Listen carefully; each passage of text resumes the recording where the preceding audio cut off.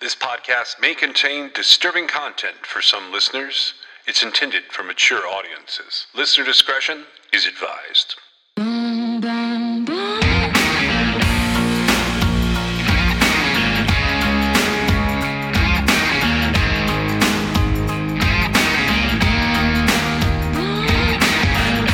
This is True Crime XS.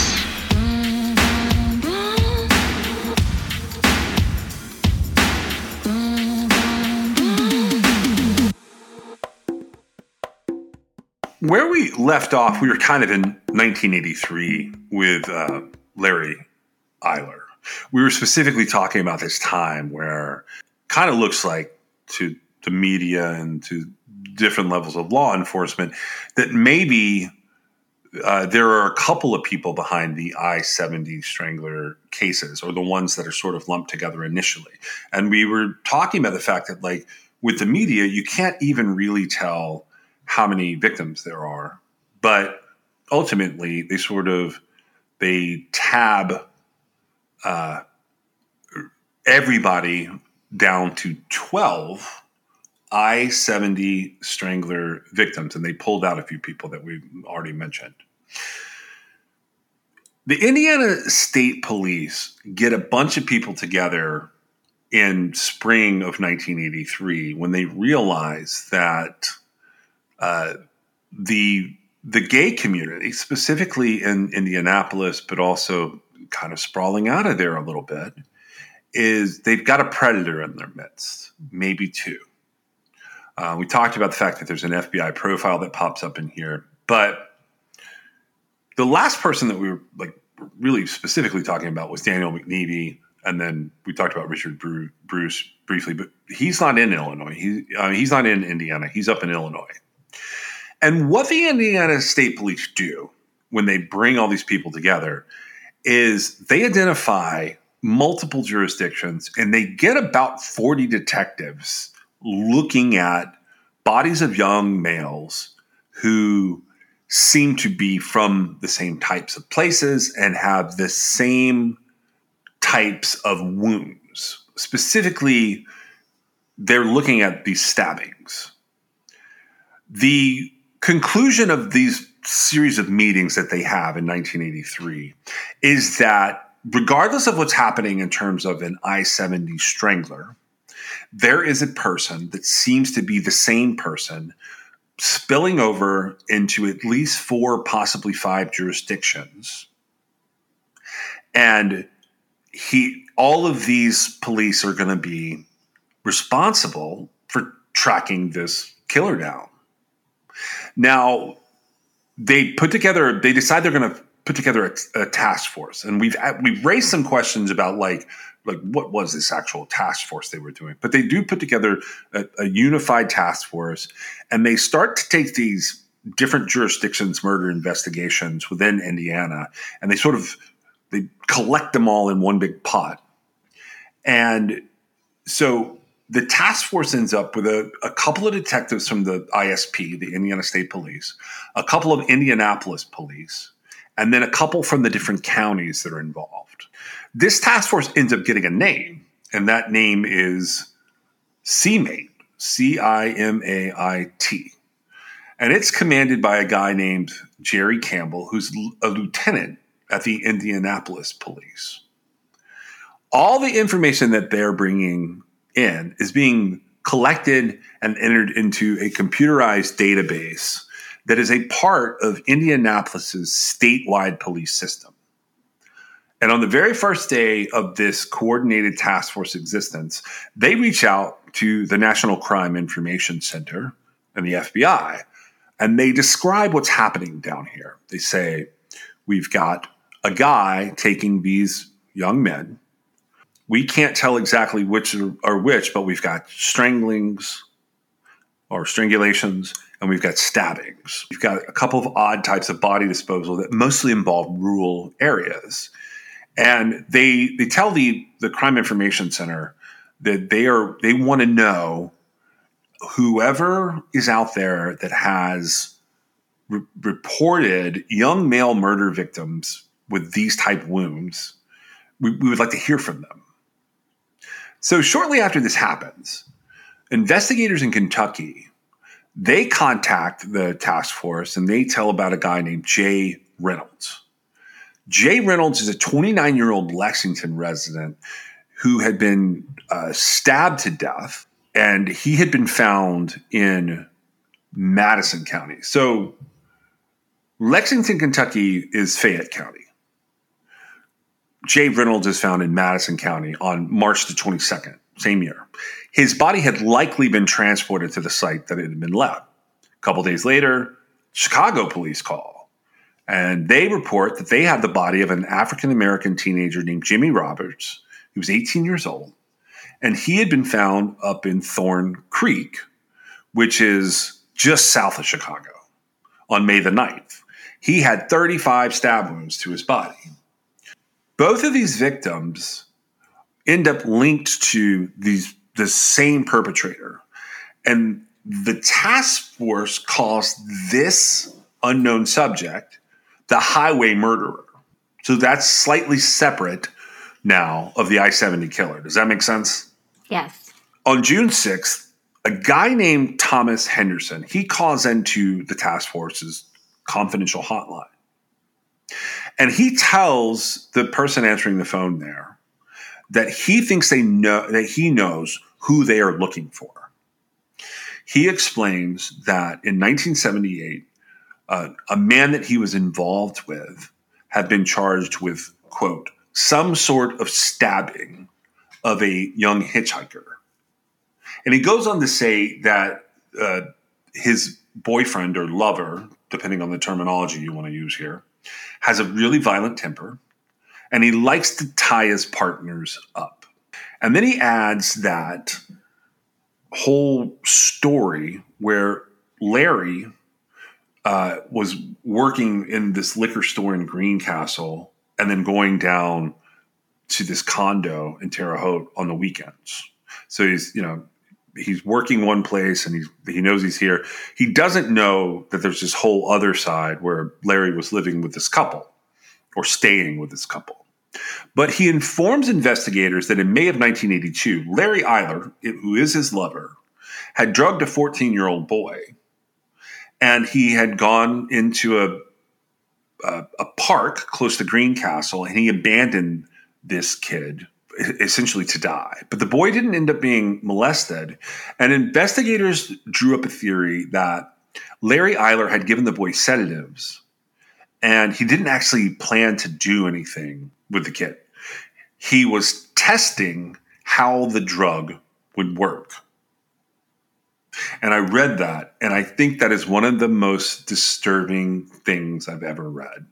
It indicates to me that, like, well, I'm not sure exactly, but it's almost like there's this additional sense of control that he has over himself or something.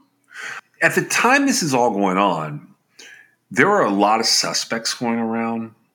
None of them are like this. I think you're right. I think part of it is this guy's controlling. I think if you tie it in with the bondage, there is something really devious about wanting to know how this drug you've gotten your hands on works so badly that you snag this kid just to find out. Just to see what happens when you drug him. Did he hurt the kid at all except for drugging him? No, the kid was just abandoned in the woodland. According to Jera Lynn's book, which she wrote with Wayne Klatt, that's Freed to Kill, the story of serial murderer Larry Eiler is the subtitle. That, according to that book, Henderson knew about this, and the boy was not killed. But was he injured? Well, that's a good question. I would say that, like, go ahead. I mean, I find that little nugget of information very like even more so disturbing because it's weird, right? That's a lot of effort to end up not going through with it. And we don't know 100% that that's really what happened, but it is an interesting element. But there's a lot of things about this guy as it sort of plays out that I find to be like, if it weren't about a serial killer, I would say intriguing. But there's just some things I go, you know? Yeah, I mean, that's what the investigators put out there. That's what Geraldine, who we're going to get to her in a minute, that's what she puts in her book. Now, one of the thoughts I had on this was maybe he just like gave the kid the drug and had plans for him, but the drug acted too quickly. And or something. There's yeah, some other element that, and so it really wasn't a situation where, you know, it was like as conniving and devious and planned out. It was more of like sort of how it played out, right? Yeah. So, okay, this information coming into the task force from Thomas Henderson, it does raise some eyebrows. And the investigators discover when they are looking into the background of Larry Eiler that he had been arrested in 1978. He had tried to assault a teenage hitchhiker whom he had stabbed and left for dead. So we talked about that. That's the one who was paid off. Yeah, this is the one where I think they don't lay all this out like real openly. I believe this is Craig Long. So Craig Long is the one that essentially Larry's lawyers give Craig Long a check for $2,500. Yeah, for $2,500. This is that is so incredibly wrong. Yeah, the way they get away with that is so Robert Little is the one who writes that check, by the way. That's the guy that Larry kind of lives with in Terre Haute and sees as a father figure for a while. So yeah, he's it the one who doesn't wrote matter. It's still like totally witness coercion. Right, I agree. But so he sees this, and they discover that this had all happened. A lot of this matches. So the stabbing, the leaving him for dead, he was handcuffed, his ankles were bound. That's starting to match the MO of who the investigators on this task force are thinking of as the highway murderer. All of those victims had different types of abrasions, welt marks, and indicators that they had been bound in some way on their wrists and their ankles. The more they dig into Larry, the more they realize that he is crossing back and forth between Indiana and Illinois quite a bit. Because of that, it's not enough to really bring Larry in yet, but it's certainly enough that they want to keep an eye on him. Right, and this is all stemming from the fact that somebody called with a tip that I don't even know how to. His lover, his boyfriend, his lover, former his lover, roommate, whatever, because he had lived with him, right? I think he lived with Thomas Henderson at this point. This is not one of the older guys, but yeah, I don't know. Who's calling though? Thomas Henderson, not Robert Little. Yeah, it's not the same guy that wrote the checks for him. So he's got two types of people in his life here. Okay, yeah, no, I just confused them. But so, okay, the police the task force gets a direct tip to this guy. Yeah. That's the only reason he comes on the radar. At this time, yeah. That's how they get him. Okay. Just like with the I-70 Strangler, the FBI, while working with this centralized task force, they develop a psychological profile of who they think the unknown person behind these killings might be. Now, what they predict here is that he's going to be a white male in his late 20s or early 30s, working in a menial, labor-intensive profession, who presents a rough exterior, in part due to self-hatred regarding his attraction to other men. Now, do you think they hit that on with him? There are some things that line up in the profile here. Well, I mean, specifically because Larry was out to his family, and it wasn't necessary. I find that a little bit off from the profile. Yeah, I think like if you're looking at it from the perspective of like, are they like nailing this sort of latent homophobia they believe this guy has? I think that's wrong. But I do think that Larry, in the violent outbursts we've talked about, might still be getting there, even if he's not taking the same road they're trying to point him down. Okay. Does that make sense? Yeah. Mm-hmm. Like he just might hate himself. For me personally, it brings about this interesting thing that I don't think I've ever come across it before. I feel like a lot of time, I think I've even said it, and I can't really think of who I would have said it about, but like a lot of these killers that are men that kill other men after sexually assaulting them, a lot of them are repressed gay men, right? It's the motivation. And so I had trouble bridging the gap here. Like for that to be the motive. Yeah. Like at least I don't know about like other aspects of his life, but he was out and had no qualms with the fact that he was in fact gay. Well, yeah, but you're right. We don't know deeper like what that really meant, right? Yeah, this is still, so the 80s here, this is still a time when that's not always accepted. Like there's still a possibility that in order to be, quote, normal or whatever, the media portrayal and the acceptance by the community still affected Larry. And I get that. And I think that could possibly be the difference there. I was just thinking to myself a lot of time, well, even in this case, a lot of times the men are not out, right? And they have this sort of almost like deep-seated resentment. You're right. And so here's another thing about these profiles. So first of all, and I've said this before about different people doing different types of profiles and why there are problems with drunk white guys, only being able to catch the other drunk white guys. But the thing about the FBI at this time is the FBI was not accepting of homosexuality openly. So as far as we know, when the early behavioral analysis unit is sitting down and staring across the psychological genius minds at the tables, they could literally be looking at the one guy in the group that they believe is like this and just sort of basing it on him.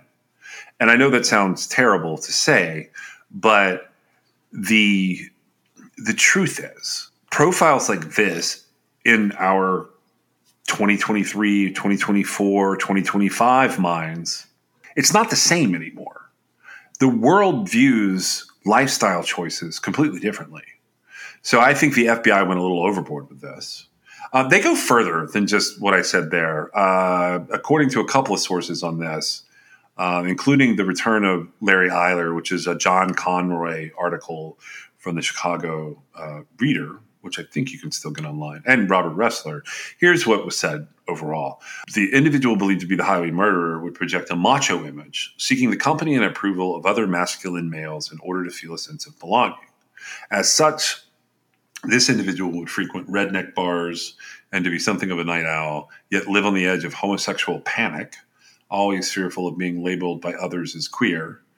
Due to this fear, the offender may express a hatred of homosexuals in order to mask his sexual attraction to those from whom he sought acceptance. Furthermore, the FBI predicted that after these murders happen, and I think they get this wrong, but I'll tell you in a second, the offender would symbolically erase the act by making a rudimentary effort to cover his victim with leaves or soil, and that this individual likely had a middle-aged, middle-class, and markedly more intelligent accomplice in several of his homicides. Okay, so first, go ahead. I know we're headed there. Go ahead. There was no accomplice. And the FBI tries really hard to make that come true later, and it's simply not true. I think that there might have been some activity on the part, like it gets confusing here, especially with Larry, because he had these like kind of strange relationships with men, and there might have been some like deviant planning on like trying to get a third or something into their, activity. But I don't feel like when it comes down to it, these serial killers have enough like a meeting of the mind with one of their buddies to like plot these things out. I don't believe it. No. And like, even as we go, like there are some pairs out there that we've seen that do multiple murders. It's just typically not driving at the same predatory ending. And also, okay, so he's going to cover it up by symbolically like putting some leaves over the body or some dirt over the body and having kind of a weak shallow grave. But he is not But then he's mad going to at have somebody. himself, though. Like, and he's not upset, and he's not putting on this show because he doesn't want people to know he's gay. He's out. I know that's one of the big problems with this profile in general. But I'm just pointing it out because it's in the known media. If you go hunting through the articles and the books, this is what you come up with. This is what's been released. So, I thought I would mention it here. I will say this though. This is how they close this thing out. As many victims had been athletic and lithe in stature, this profile also predicted the offender to be a physically strong individual. The predictions within this profile regarding the offender's strength were supported by the presence of deep welt marks upon the wrist of many victims, suggesting they had struggled, resisting being bound or handcuffed. Okay, saying that a serial killer is strong is not, I don't even know what that's supposed to mean for us. Like, so anybody, because how do you look at someone and go, that guy's strong? Well, and I feel like they missed like a really important point here. And I could be wrong, but I'm just going to go ahead and say what I think. There was these people were with this person of their own accord. They weren't taken. They were surprised in the course of already being in the person's company. They were surprised with being attacked. Yeah, you've made that point, and I think it's important to reiterate that, as far as we can tell, there is no snatch and grab of these people that you need to be strong for. Right, They exactly. got in the car to go smoke a joint with you or have a beer or to go play a little or something. You know what I mean? Right. And so the strength aspect of it is, well, I mean, if you're not fighting and all of a sudden you're attacked, you're right. The person probably was substantially stronger than the victim, at least for a moment, right? Yeah. And so I think that plays a huge difference. And, some of these victims are younger, and I presume that I actually don't know. Do you get stronger as you get older? Does that matter? I think.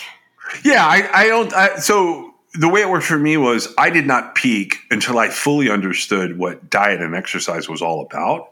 But there are periods of times when I was much younger, say 17 to 22, people would look at that version of me and think that he was stronger than 40-year-old me, but they'd be wrong. He looks stronger than 40-year-old me, but 40-year-old me knew how to pace himself and how to eat right. And that made a difference in my endurance. It made a difference in my strength in general. So I think that part of the profile could be irrelevant, right? A lot of this profile is irrelevant. They're taking a shot in the dark, trying to give something that'll give this task force leads. Well, in spite of all this going on July the 2nd, 1983, more murders start happening, or more murders are discovered, is a better way to put it. There's an unidentified Hispanic man that's found in a field 2 miles from the city of Paxton, which is up in Ford County, Illinois. So it's not an Indiana victim. This victim had been dead since sometime in late June and had been repeatedly stabbed in the abdomen. And then on August 31st, a tree trimming crew discovered the body of another victim. This is a 28-year-old man named Ralph Calise, and he's in a field close to Illinois Route 60, where the tollway is there. He had been stabbed so severely that he had also been disemboweled to some degree, similar to some of the other cases that we were talking about. They get a little far for me with calling that a comparison. I don't think it's on purpose. I think it's from the rage.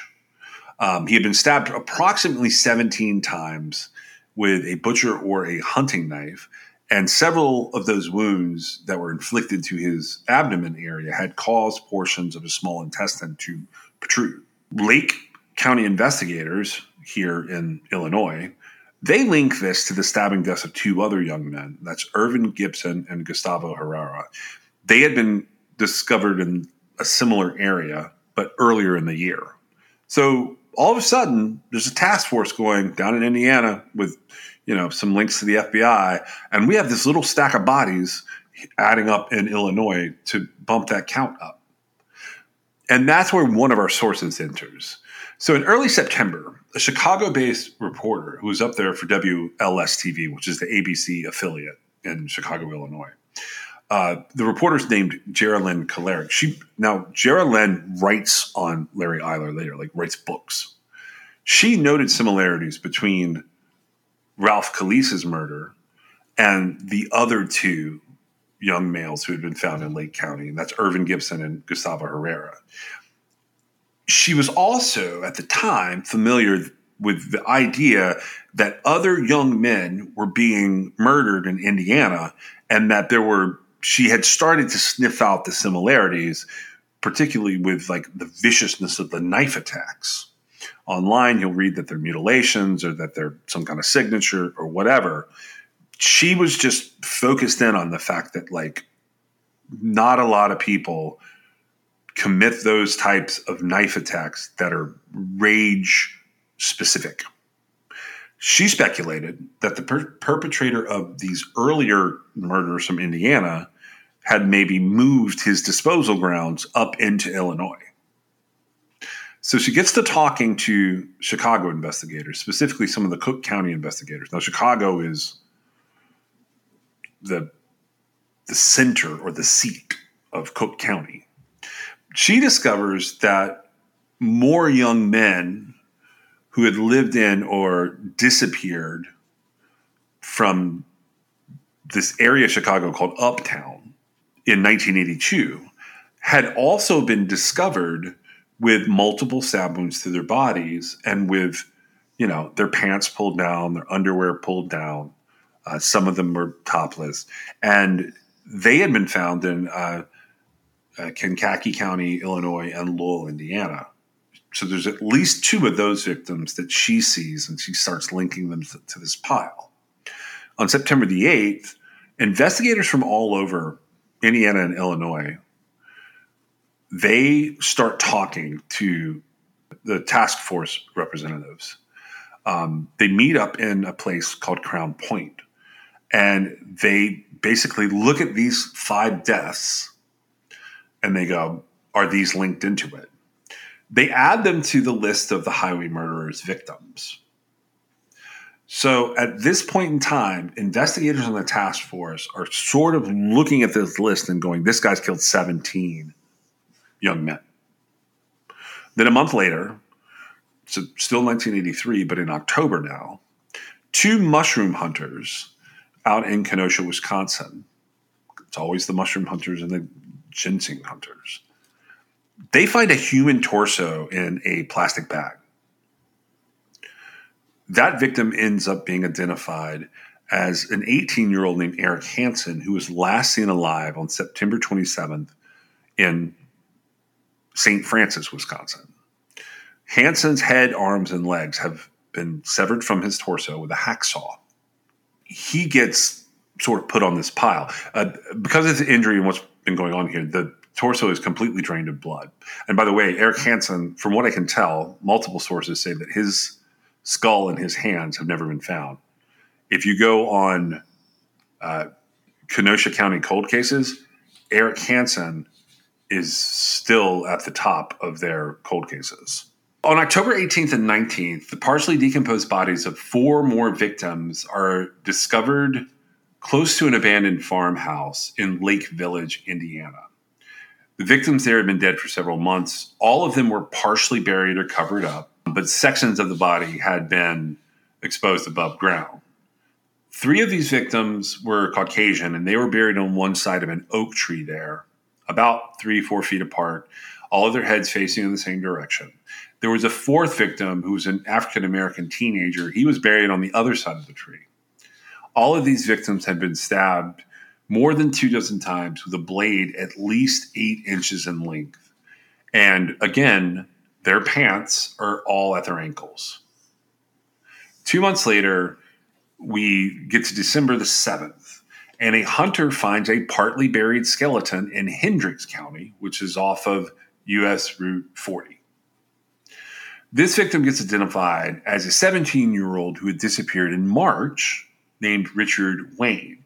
He had been traveling from California to go back home to Montpelier in Indiana.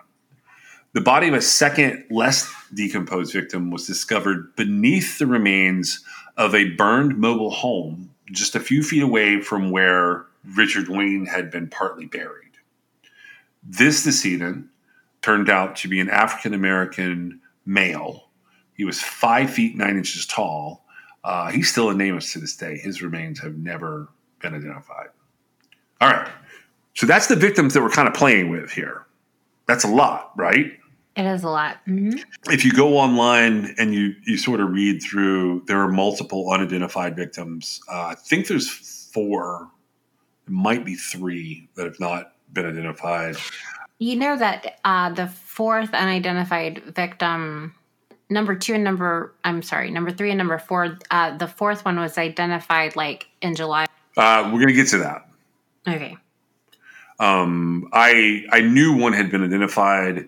I get confused because I'm not entirely sure. The 2 I'm thinking of, they've been specifically identified as Larry's victims. And so I'm not sure with regard to like victims that, they're not sure exactly who's responsible for their death, right? Yeah, I knew that in July of last year, in 2023, that it was Keith Bibbs, right? He had been identified? I believe so. That's one of the things that makes doing these so difficult is because things happen along the way where we record this whole series and then we have to go back and check on everything before we put it out. And that's one of the things that kind of dragged us along. So that's the victims. There's roughly 25, 26 victims here. Do you have a full count on how many victims there are? I know there's 3 or 4 unidentified. I don't have a full count. I know that I don't know exactly how that plays in. That's the only thing that was on my mind about the unidentified. So let's just get to like how they are going to deal with Larry Eiler. And it may feel like I'm jumping around here. I'm not really what I'm doing. I'm trying to give you guys this because we're coming back to something that we were talking about previously. And I've tried to keep this roughly like synopsized to go with the I-70 Strangler. But this is an I-70 Strangler suspect. That's still a topic we're on. September 30th, 1983. Larry Eiler gets arrested for a traffic violation. At the time that he gets pulled over, he had been in the company of a young hitchhiker. So both men are arrested and detained by the Indiana State Police. Originally, Larry's being detained because they're looking at charges for him of soliciting this young male for sexual purposes based on an interview. A sergeant named William Cothran, so this is an ISP guy, without Larry's consent and before informing him that he's under arrest, he searches his Ford pickup truck on the side of the road and he discovers 2 sections of nylon rope. His vehicle ends up being impounded. Shortly after 1:30 p.m., 2 investigators from the task force, they conduct a formal interview with Larry. They informed him that he had become a suspect in a series of murders due to an anonymous phone call received from a former acquaintance of his. Although he's willing to discuss any aspect of his life and their suspicions of his having committed this murder, Larry, at this time, refuses to talk about his sexuality.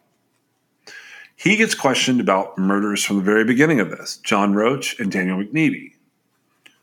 Larry claims to have read press coverage of both those murders in the Indianapolis Star, but he tells the investigators he didn't have anything to do with those murders.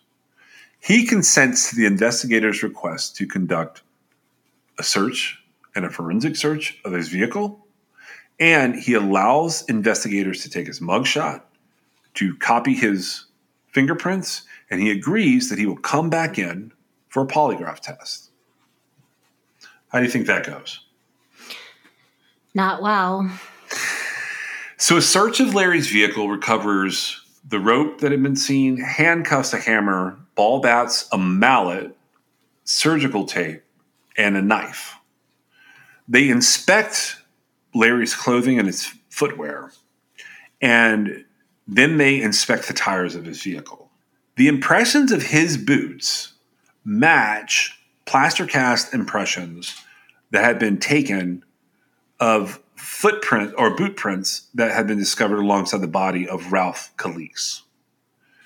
Also, the pattern of his vehicle's plaster cast impressions of the tire tracks is deemed similar to the impressions from that same scene.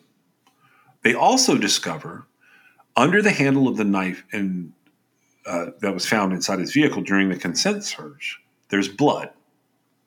And they start to put together that he was regularly commuting between multiple places in Indiana where he had sort of established places that he stayed and lived, and a couple of places in Illinois.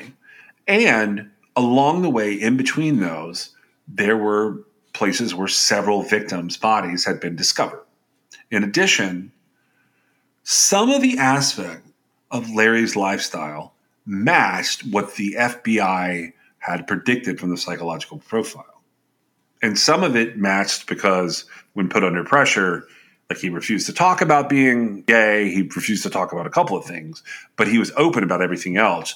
And that matched some of the midlines in that profile that Meg and I don't necessarily think were anything more than kind of fortune teller work. After the Indiana investigators with the task force and the ISP do a complete forensic examination of Larry's pickup truck, they come in and they tell Larry, hey, guess what? You're free to go. Here's your truck. Now, because they have told him he's a murder suspect, they believe that he might start disposing of the evidence. So on October the 1st, the task force went in and they get a couple of search warrants. The first search warrant they get authorizes the search of Robert Little's home. They come in at dawn on October the 2nd, and they get credit card receipts, which link Larry to these highway murderer jurisdictions at the right times on the right dates. They go through phone bills, and the phone bills reveal that Larry is regularly placing collect calls to Robert Little at weird times. And in the investigator's mind, they look at these phone bills and these collect calls, and when they start laying it over in an additional transparent layer over the different crime scenes, they believe these times might be linked to when these victims were last seen or killed. One of these calls had been placed from a payphone near the Cook County Hospital in Chicago, and that was on April the 8th. This lines up with the date of Gustavo Herrera's murder. Hospitalization records there reveal that Larry had gone into the emergency room for a deep cut to his hand. He claimed that it had been caused in a fall where he was getting out of his truck and he hit the ground, but on the ground was a broken glass beer bottle. Receipts recovered from Robert Little's house revealed that the following day, Larry had purchased handcuffs and a knife. Investigators also discovered that Robert Little and Larry Eiler had been going on vacation. They had spent several weeks in New York City, and they had returned to Indiana with a time that lined up with Ralph Calise's murder. All of this information makes one of the members of the Indiana task force, her name was Kathy Berner. She looks at it all and she says, if Larry is not the highway murderer, he is literally driving behind this guy on the highway every day.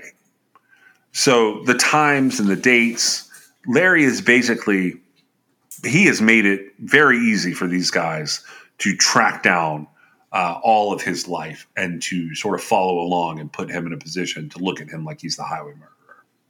Right. And the implication is he's basically committing these murders and then making that phone call, right? Yes. Like panicked, or who knows what the conversation is, but it's this consistency in the timing and the location, right? Yeah, and I was wondering about that because doesn't that feel a little like I'm not calling little anything here, but I'm just saying. Doesn't that feel like it sort of accounts for the part of the profile where they wondered about him having an accomplice? Possibly. Not that he actually has an accomplice, but that he has like that type of relationship. I think it's possible that he was, telling him, like, I did it again or whatever. If you want to consider someone like that an accomplice, then, that's different than what I think of when I say, like, this isn't something that it's so heinous that it's not possible for two deprived people with the same ability to be so heinous end up finding each other, right? Yeah. That would be a different type of sort of accomplice, but we don't know. But yeah, I think it could account for that part of the profile, certainly. Yeah, so Indiana authorities run into problems with the tire impressions. They aren't able to compare all of the ones that they want to compare. So the task force goes back to the state's attorney's office and they say, "Hey, we need to get Larry's truck." So Lake County sheriffs with the task force investigators, they serve this seizure order and they impound the truck. And it was impounded on the evening of October 2nd, 1983. Larry accompanies investigators up to Illinois to Lake County. I think it's Waukegan, maybe. Whatever the county seat is where their sheriff's office is. That's what I'm looking for. He goes to the sheriff's office at Lake County, and he's going to have further questioning. There's a guy in there named Dan Cullen, and on this occasion, he admits to Dan that he's the dominant partner in bondage sessions. He also admits that he had this relationship with John, who we talked about. John was married. John and Larry have this ongoing thing. And Larry says it had been something of a love-hate relationship and that he and John would fight a lot and that John would hit him. At this point, he denies that the tire tracks and the boot impressions that are found at Ralph Kalisa's murder scene belong to him. He says he's never met the guy, doesn't know anything about him. And Dan is able to get a reaction out of Larry. He says, "Larry, we know something about you. You get into a fight with John, and you then pick someone else, and you stab him because you think it's John." When Dan says this to Larry, Larry visibly responds to it. They kick him out of custody. Larry ends up getting a lawyer. He gets a lawyer out of Chicago named Kenneth Ditkowski. And Ditkowski starts digging in on this case. He talks to Lake County. He talks to someone on the task force. And he finds out that the police had insufficient evidence to formally charge Larry with murder. So Ditkowski, he files a civil suit against Lake County and the ISP, the Indiana State Police, on October the 11th. And he basically says, "Look, you guys are harassing my client. You're violating his 14th Amendment rights. You're violating his civil rights. You're involving him in this task force nonsense, and you have insufficient evidence to formally charge him with murder. You need to stop it." And this suit basically names 11 officers in both states, and they're looking for money. But on October the 6th, the evidence of the tire impressions from Ralph Kalisa's crime scene had been sent up to the FBI headquarters and then off to FBI labs. And it had been compared with physical evidence recovered by Indiana investigators with this task force. They're trying to link Larry to this one murder. The FBI reports back to investigators that the boot impressions are a match. And they have 4 distinctive areas that they're identifying wear and damage, and they're saying, this is it, this is this guy, and this is why. There was also extensive blood stains discovered inside of these boots. The tires on Larry Eiler's vehicle, were from different tire manufacturers. So The physical impressions that had been recovered from Ralph Kalisa's murder scene are determined to actually match that. And the tire impressions themselves were a, quote, perfect match, unquote, in terms of grip depth. So on October 27th, the investigators all get together, and this is the task force meeting with Lake County. And they decide that they have sufficient evidence to charge Larry Eiler with the murder of Ralph Kalise. They obtain a warrant permitting their retrieval or seizure of Larry's hair and blood samples so that they can compare it with other evidence from Larry's truck. The following day is the date of the hearing of this civil lawsuit. So the lawsuit gets heard on October 29th, and Ditkowski, he asked to access the affidavit that investigators had used to request a search warrant. And he goes in and he argues before the judge there that there wasn't any evidence against his client. But the judge, a guy named Paul Plunkett, he reviews this affidavit that was used for these the search warrants and to get to seize different things. And essentially, Judge Plunkett rules that Larry's attorney cannot get access to these documents. It's actually a brilliant move on Ditkowski's part, but Judge Plunkett shuts it down. So Larry leaves this hearing, and two sheriff's department investigators, they hit his attorney with these warrants, which are for Larry's blood and hair samples. Turns out that Larry is O positive. And in the boots that the FBI had been looking at, those are all A positive. So Larry's got a problem. Larry gets hit with a formal murder charge on October 29th. He gets $1 million bond. Trial date is set for December the 19th.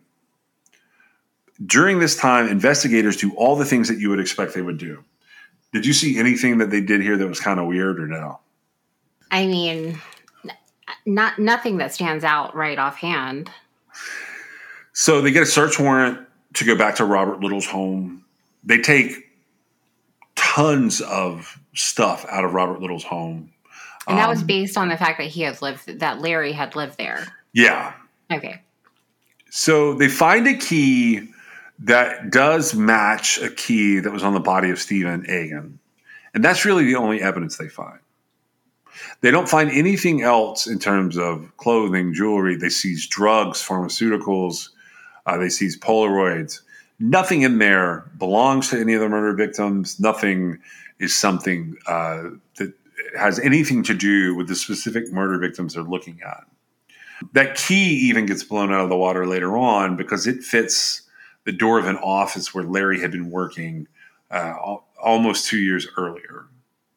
Robert Little, Larry's mom, and the couple, John and his wife, they help Larry get rid of Kenneth Ditkowski and replace him with a guy named David Shippers, who's a pretty well-known criminal defense attorney.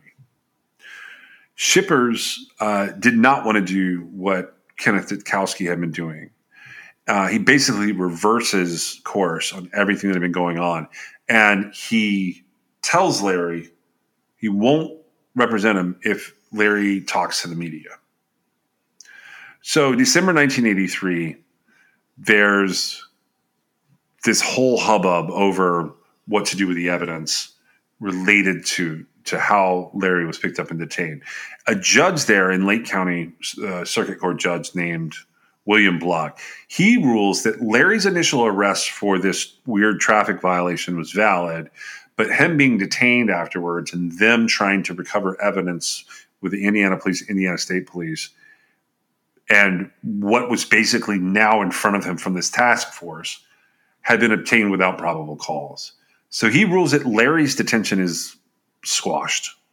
A further hearing to determine whether the defense could, they filed these motions to suppress physical and circumstantial evidence that ran from that day all the way up to November 22nd. And that hearing gets scheduled for January 23rd, 1984. At this hearing, they have multiple police sergeants come in and everybody says that, yes, we held on to him so that the task force could get together and talk to Larry. This causes a lot of problems. Judge Block, he adjourns the hearing, and he rules that although Larry had signed a Miranda waiver once he was detained, that he had been taken into custody for interrogation upon charges unrelated to the task force murders, specifically this crime of murder, and that he was only detained on charges of soliciting. So he cites the exclusionary rule. And once it's been done without probable cause, they cannot use what is obtained.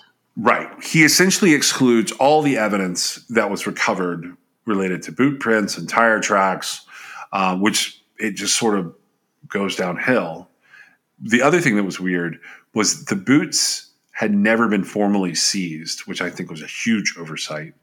But essentially, everything that happened here was a violation of Larry's constitutional right. Right. And it was a violation because of the way law enforcement did it. And the reason that even in, the early 80s, the court said, you can't use the stuff that you got this way, it was to punish them, right? Yeah. Because the courts don't want law enforcement to be violating people's constitutional rights when they're seizing evidence to make a case, and they have to go about it a different way, right? And the law enforcement should have known better. Yeah, they should have known better. And so the judge kicks everything. That puts Larry's bond down to $10,000. As a result of that ruling, Larry gets out on bond on February 6, 1984. And that's because Larry's mom and Robert Little got together and they paid the percentage of the fee that they needed to pay at the time. Now, he's released, but the charges aren't kicked yet. He can't, at that time, leave the state of Illinois. The prosecutors are dragging this out, and they submit several legal challenges related to how Judge Block ruled this case. And if you want to see somebody that's just like hammering on behalf of the defense, that's what Judge Block did here. And it's totally within, like, everything he did is on the up and up. This task force really screwed up. They weren't taking this seriously enough. And everything, when I say everything got kicked, it got kicked all the way down to the initial blood samples and hair from Larry and the tire impressions. That was all that was left. So the prosecution keeps they take some of this. I think it goes all the way to the Supreme Court. All of these appeals are unsuccessful. Within a month of being released, early March 1984, Larry just permanently relocates to Chicago. And he lives in an apartment complex in Rogers Park, it's on the city's far north side. It's on the shore of Lake Michigan. It's very close to the Navy Recruit Training Center there. So Robert Little, he pays the rent on this place, and he makes sure that Larry has furniture. And also, he buys a new set of tires for Larry's pickup truck. So Larry's lawyers at the time said, don't tell John where you live. So he doesn't tell him, but John does eventually discover that, where he lives. They're operating on this idea that if John is some kind of trigger for Larry, they want to keep them apart. They don't know that for sure, but it is said by the police, and it's clear in the interview tapes. So about 10:30 p.m. on August 19th, 1984, at this point, Larry has been out for 7 months. And he lures a 16-year-old kid from uptown named Daniel Bridges to his apartment. Daniel is the youngest of a very big household, 13 kids. He is a neglected child. He is a habitual runaway, but he's a straight kid who was gay for pay.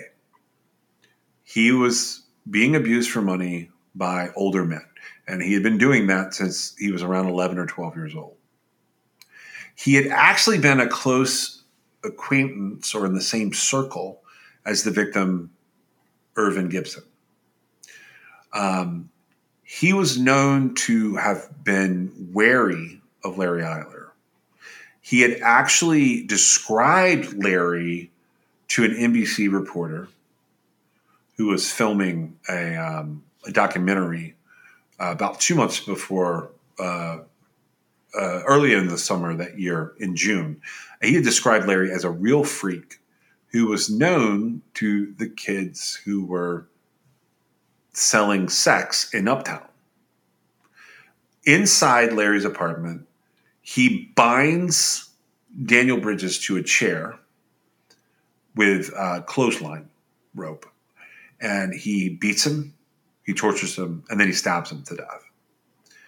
Then Larry takes Daniel Bridges to his bathroom, and he cuts this teenager into pieces. And each one of them, he allows it, like basically allows the blood to drain out. And then he places each of these pieces into separate trash bags. And he places the remains inside the bags, inside a dumpster. On August 21st, 1984, we've had about 2 days lapse. A janitor named Joseph Bala discovers the bags with Daniel Bridges' body inside. Believing that the bags have been illegally dumped, Bala removes the bags from the garbage receptacle, and he just wanted to check to see what was inside of them. He removes the first bag from the dumpster, and the bag breaks, and they reveal that inside the bag is a severed human leg. So Bala goes to the police with this, and he tells them that other janitors within the building had seen Larry Eiler placing these bags in the dumpster. A police captain recognizes Larry Eiler's name, and he tells everyone there that we're going to detain anyone occupying that apartment. And he says he doesn't care who it is. So they go in and they arrest Larry Eiler, and John is there, Dobrovolskis. So they're both taken into custody, although John is released shortly thereafter. A forensic examination of Eiler's apartment is conducted that weekend. It reveals copious quantities of blood had recently been cleaned from his bedroom. The bedroom had been repainted, and they found extensive traces of blood splatter across the floor, the walls, and the ceiling, regardless of it having been painted.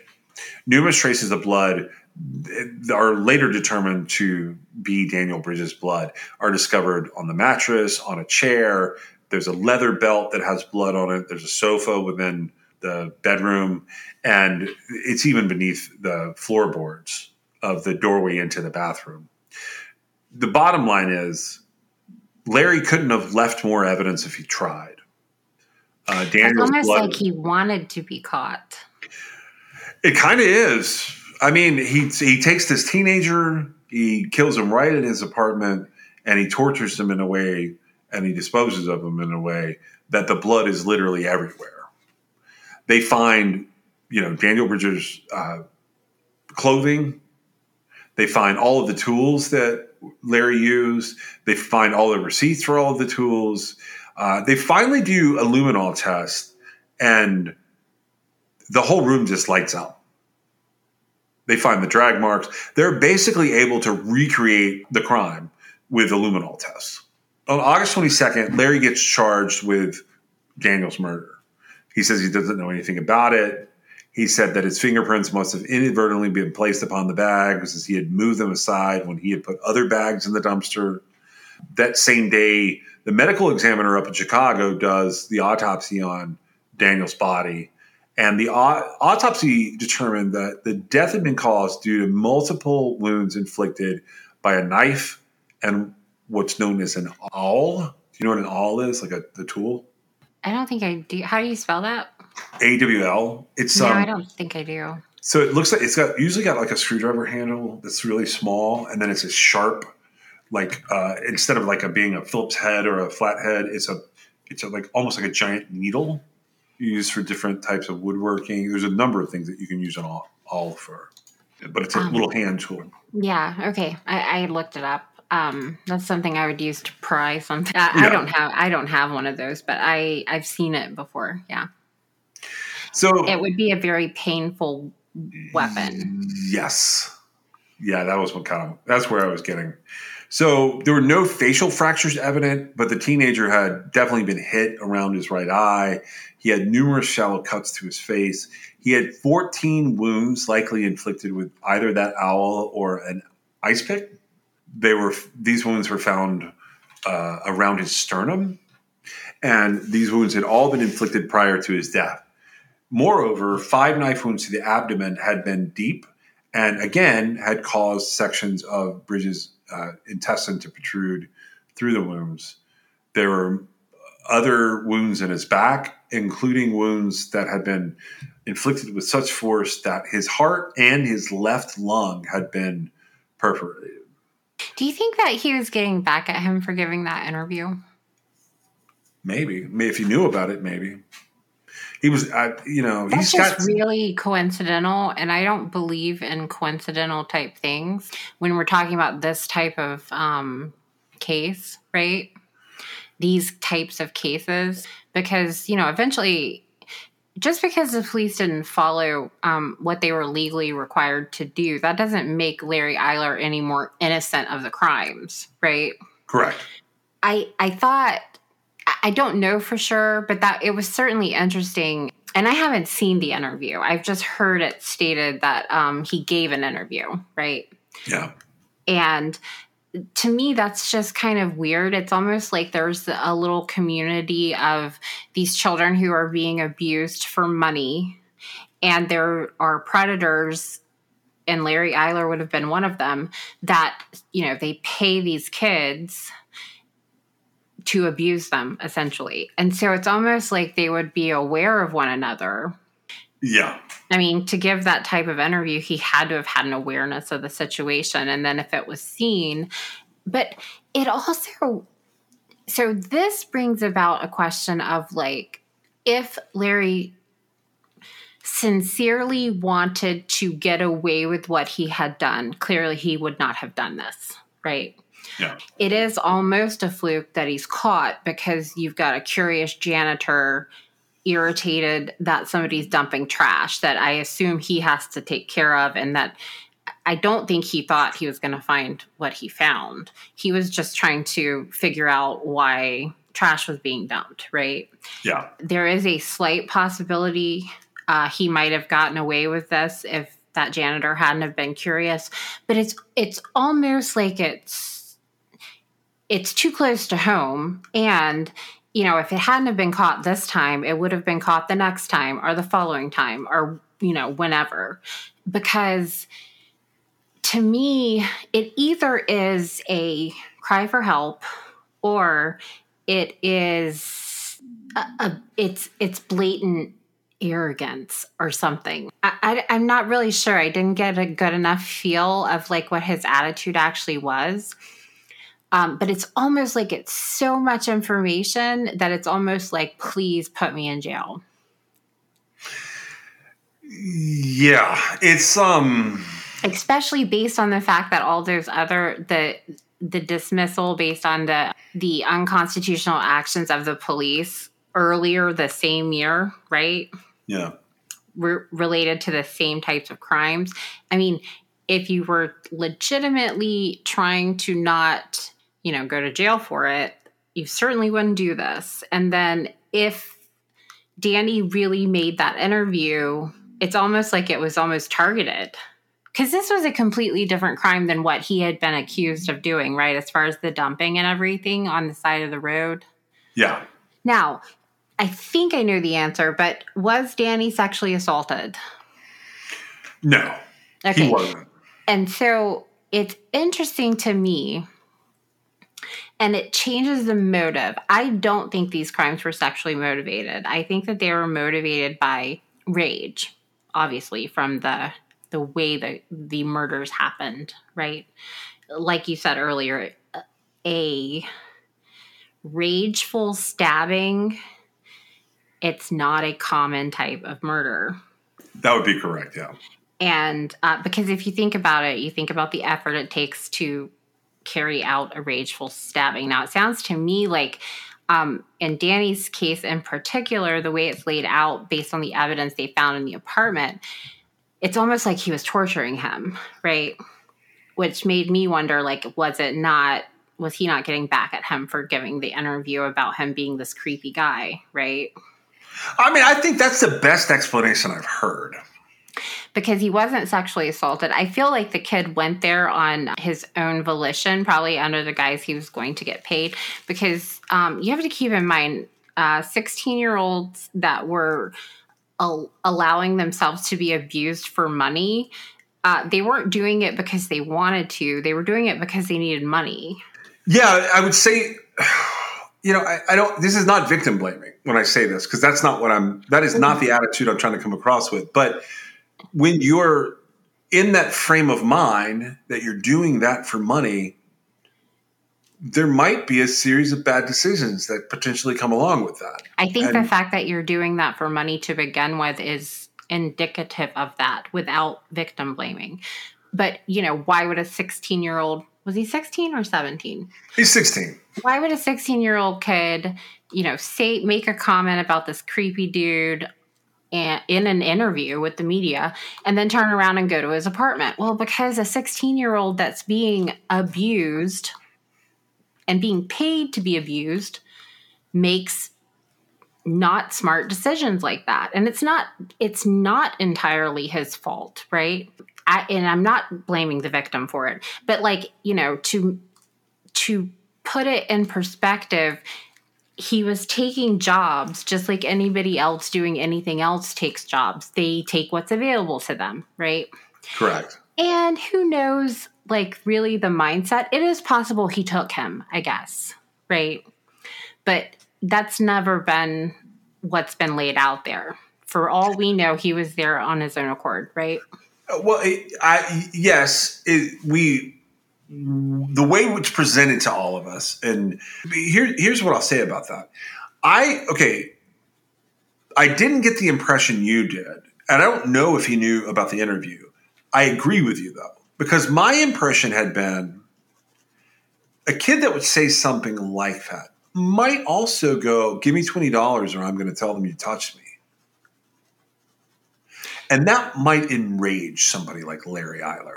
Well, I'm not sure. I feel like I guess that's possible. I don't know. I'm going to see if I can find the interview. Well, if you can find that, I would definitely be interested. If it really exists, right? But I feel like that would be kind of pushing it. It doesn't seem like he was shy about saying, I think you're a creep. So you could be totally right. It's just, I don't believe for a second that if this kid spoke out to the media and it was seen, or even if it was just rumored to have happened and Larry heard a rumor, because he was probably watching what was being said about him, right? I mean, given the situation, if it was being covered in the news, which I don't know what the coverage was like, right? Right. I would say, even if he had just heard about it, it would have infuriated him just that he had made those types of comments, right? And then, if he was like, you're going to need to pay me, but then why go with him, right? It's very touchy because he was in this position to have been put away. The police messed up. Law enforcement messed up. The judge rightly threw it out because his constitutional rights were violated. And then this kid gets killed. Yeah. And so the whole situation, it's bad. All of it's bad. But it's left me to wonder that, normal circumstances, you got away with all these murders. Why go back for this next one? Right? At that point, without additional evidence, they were never going to be able to bring those cases back because they would have to have brand new evidence that was untainted. And I don't think it existed. Now, at much, much later, DNA may have done it, right? But with what they were working with, I don't see how they were going to get any evidence that couldn't be tied back to essentially what had happened was they denied him access to a lawyer, right? Yeah. And so by doing so, they violated his constitutional rights and nothing could be used. And if they had anything at all, they would have pulled it out and used it to have him rearrested, right? And so that mindset of like, I got away with all that. So now I'm going to do this new thing. And it was different, right? The crime against Danny was different than what he had for done. A number of reasons. Yeah. Like for a number of reasons, like it's on his premises. Like there's so much about this that it's just sort of right there in your face type stuff. Right. Well, we're going to come back next week and we'll talk about the insanity that wraps up Larry's life.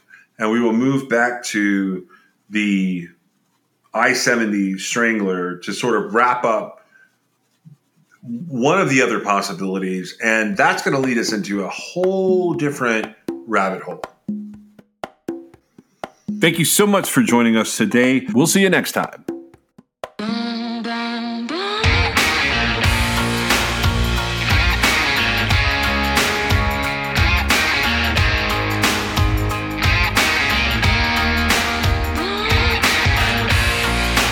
This is True Crime XS.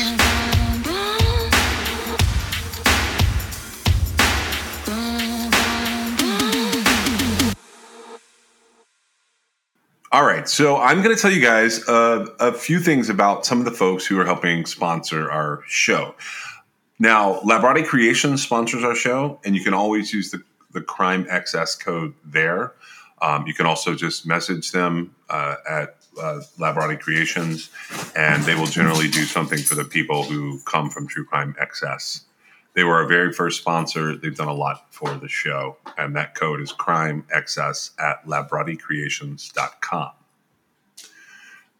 The first new advertisers that we have, and I've selected all of these guys.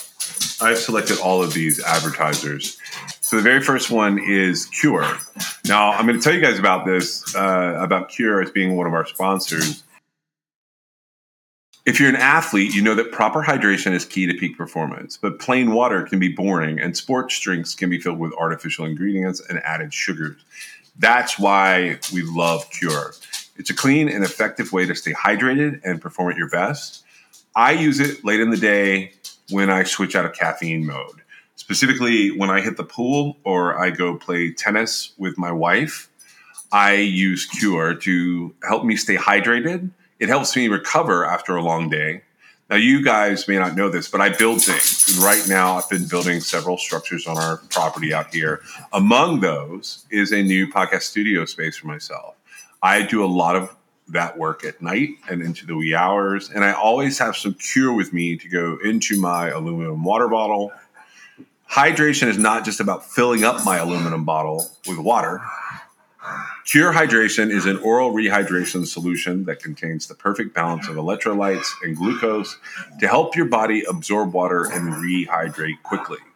Whether I'm building things or putting the podcast together or chasing these dogs that you sometimes hear in my studio up and down the trails to get them worn out, Cure Hydration is the way that I choose to go. Cure Hydration is an oral rehydration solution, or an ORS, that contains the perfect balance of electrolytes and glucose to help your body absorb water and to rehydrate quickly. The formula is made with all natural ingredients like coconut water powder and pink Himalayan salt. It's free from artificial flavors, from sweeteners, and preservatives. Cure Hydration is vegan, gluten-free, and non-GMO, making it a great option for anyone with dietary restrictions or preferences. The packets are convenient and easy to use. You just mix them with your water and you drink.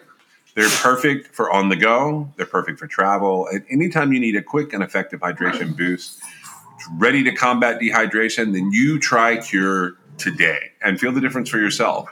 You can use code TrueCrimeXS for 20% off your order. That's TrueCrimeXS I have a link that I'm putting in the most recent episode show notes, and True Crime Excess will get you 20% off. Our second sponsor for the show today is Laird. Now, Laird has a list of things that they want me to tell you about. They have better ingredients with amazing taste and functional benefits. They have a superfood creamer crafted from the highest quality, all-natural, real food ingredients. All Laird products are sustainably sourced and thoroughly tested to ensure that you're incorporating the cleanest, finest fuel into your routine.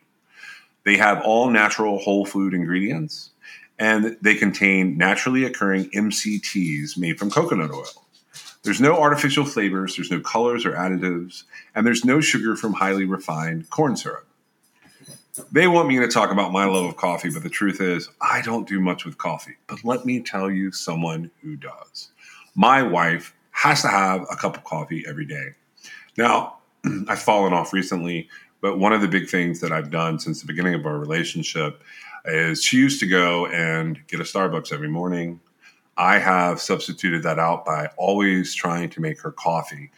It's not going to be every single day of time from when I met her, but for the most part, almost every day, I make her coffee. I put her creamers together, and I make sure that she has a good way to start her day.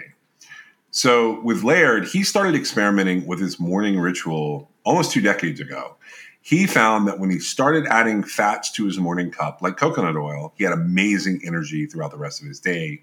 He gradually perfected this recipe for an epic cup of fuel, and he began sharing it with his friends in the surf community.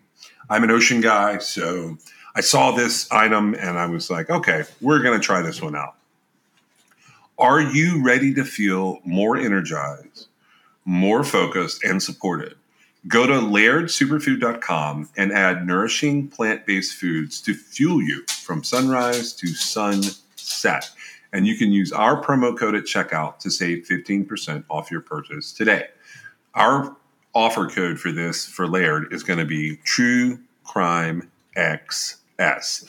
Pretty much everywhere except for Lab Body Creations. If you use True Crime XS, that will get you, at Laird, it'll get you 15% off. At some of the other places, they'll get you 20% off. I'm going to tell you about 2 more sponsors today. So the first one is, the third one is Liquid IV. So let's talk about the real reasons that you need to hydrate. Late night TV binging, back-to-back Zoom meetings, going on a walk with your friends. Everyday hydration is not just for high-energy athletic endeavors. Liquid IV is the #1 powdered hydration brand in America.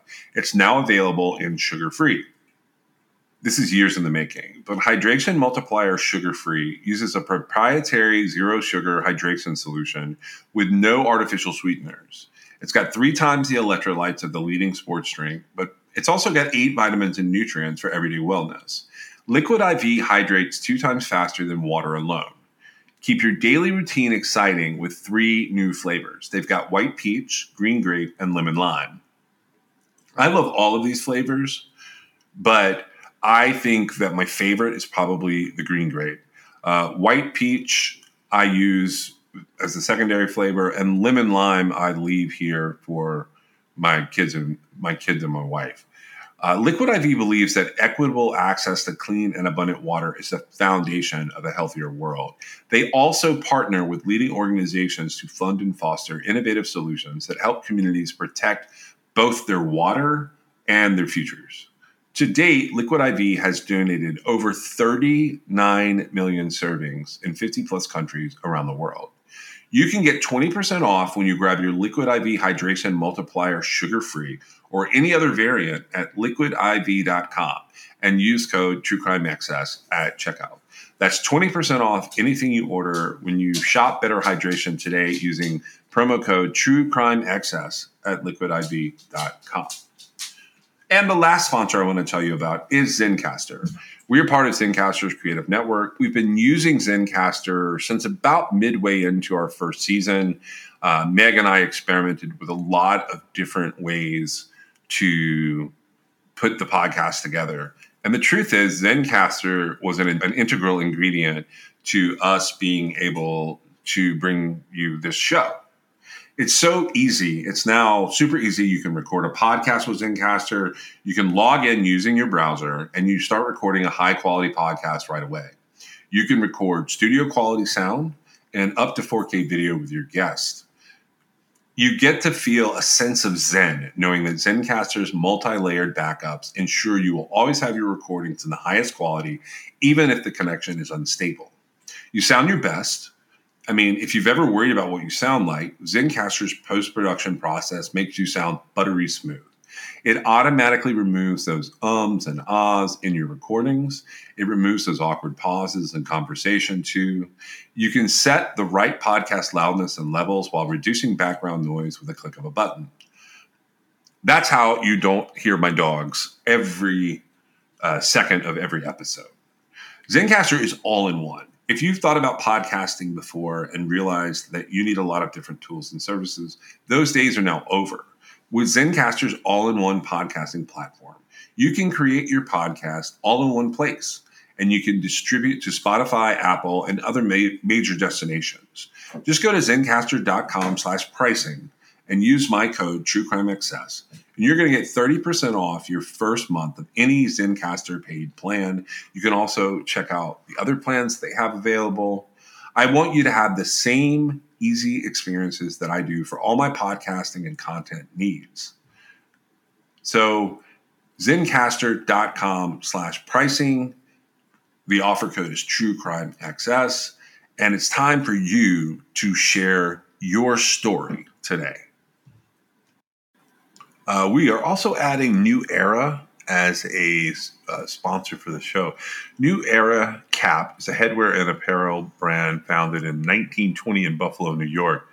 Now, I actually have some experience with New Era caps. My dad and I have been through multiple iterations of baseball caps through the years. We collect different styles, different eras, and then my teenager has started his own cap collection and has several New Eras as the centerpieces.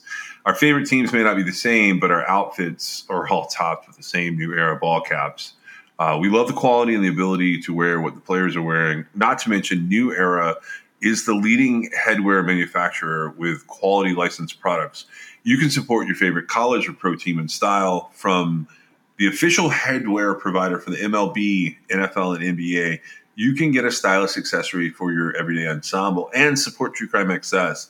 Just shop the official headwear and get 15% off when you go to neweracap.com. That's neweracap.com/TrueCrimeXS. You can also use the code TrueCrimeXS at checkout. That's it. That's all you have to do. And that's 15% off your order using the promo code TrueCrimeXS.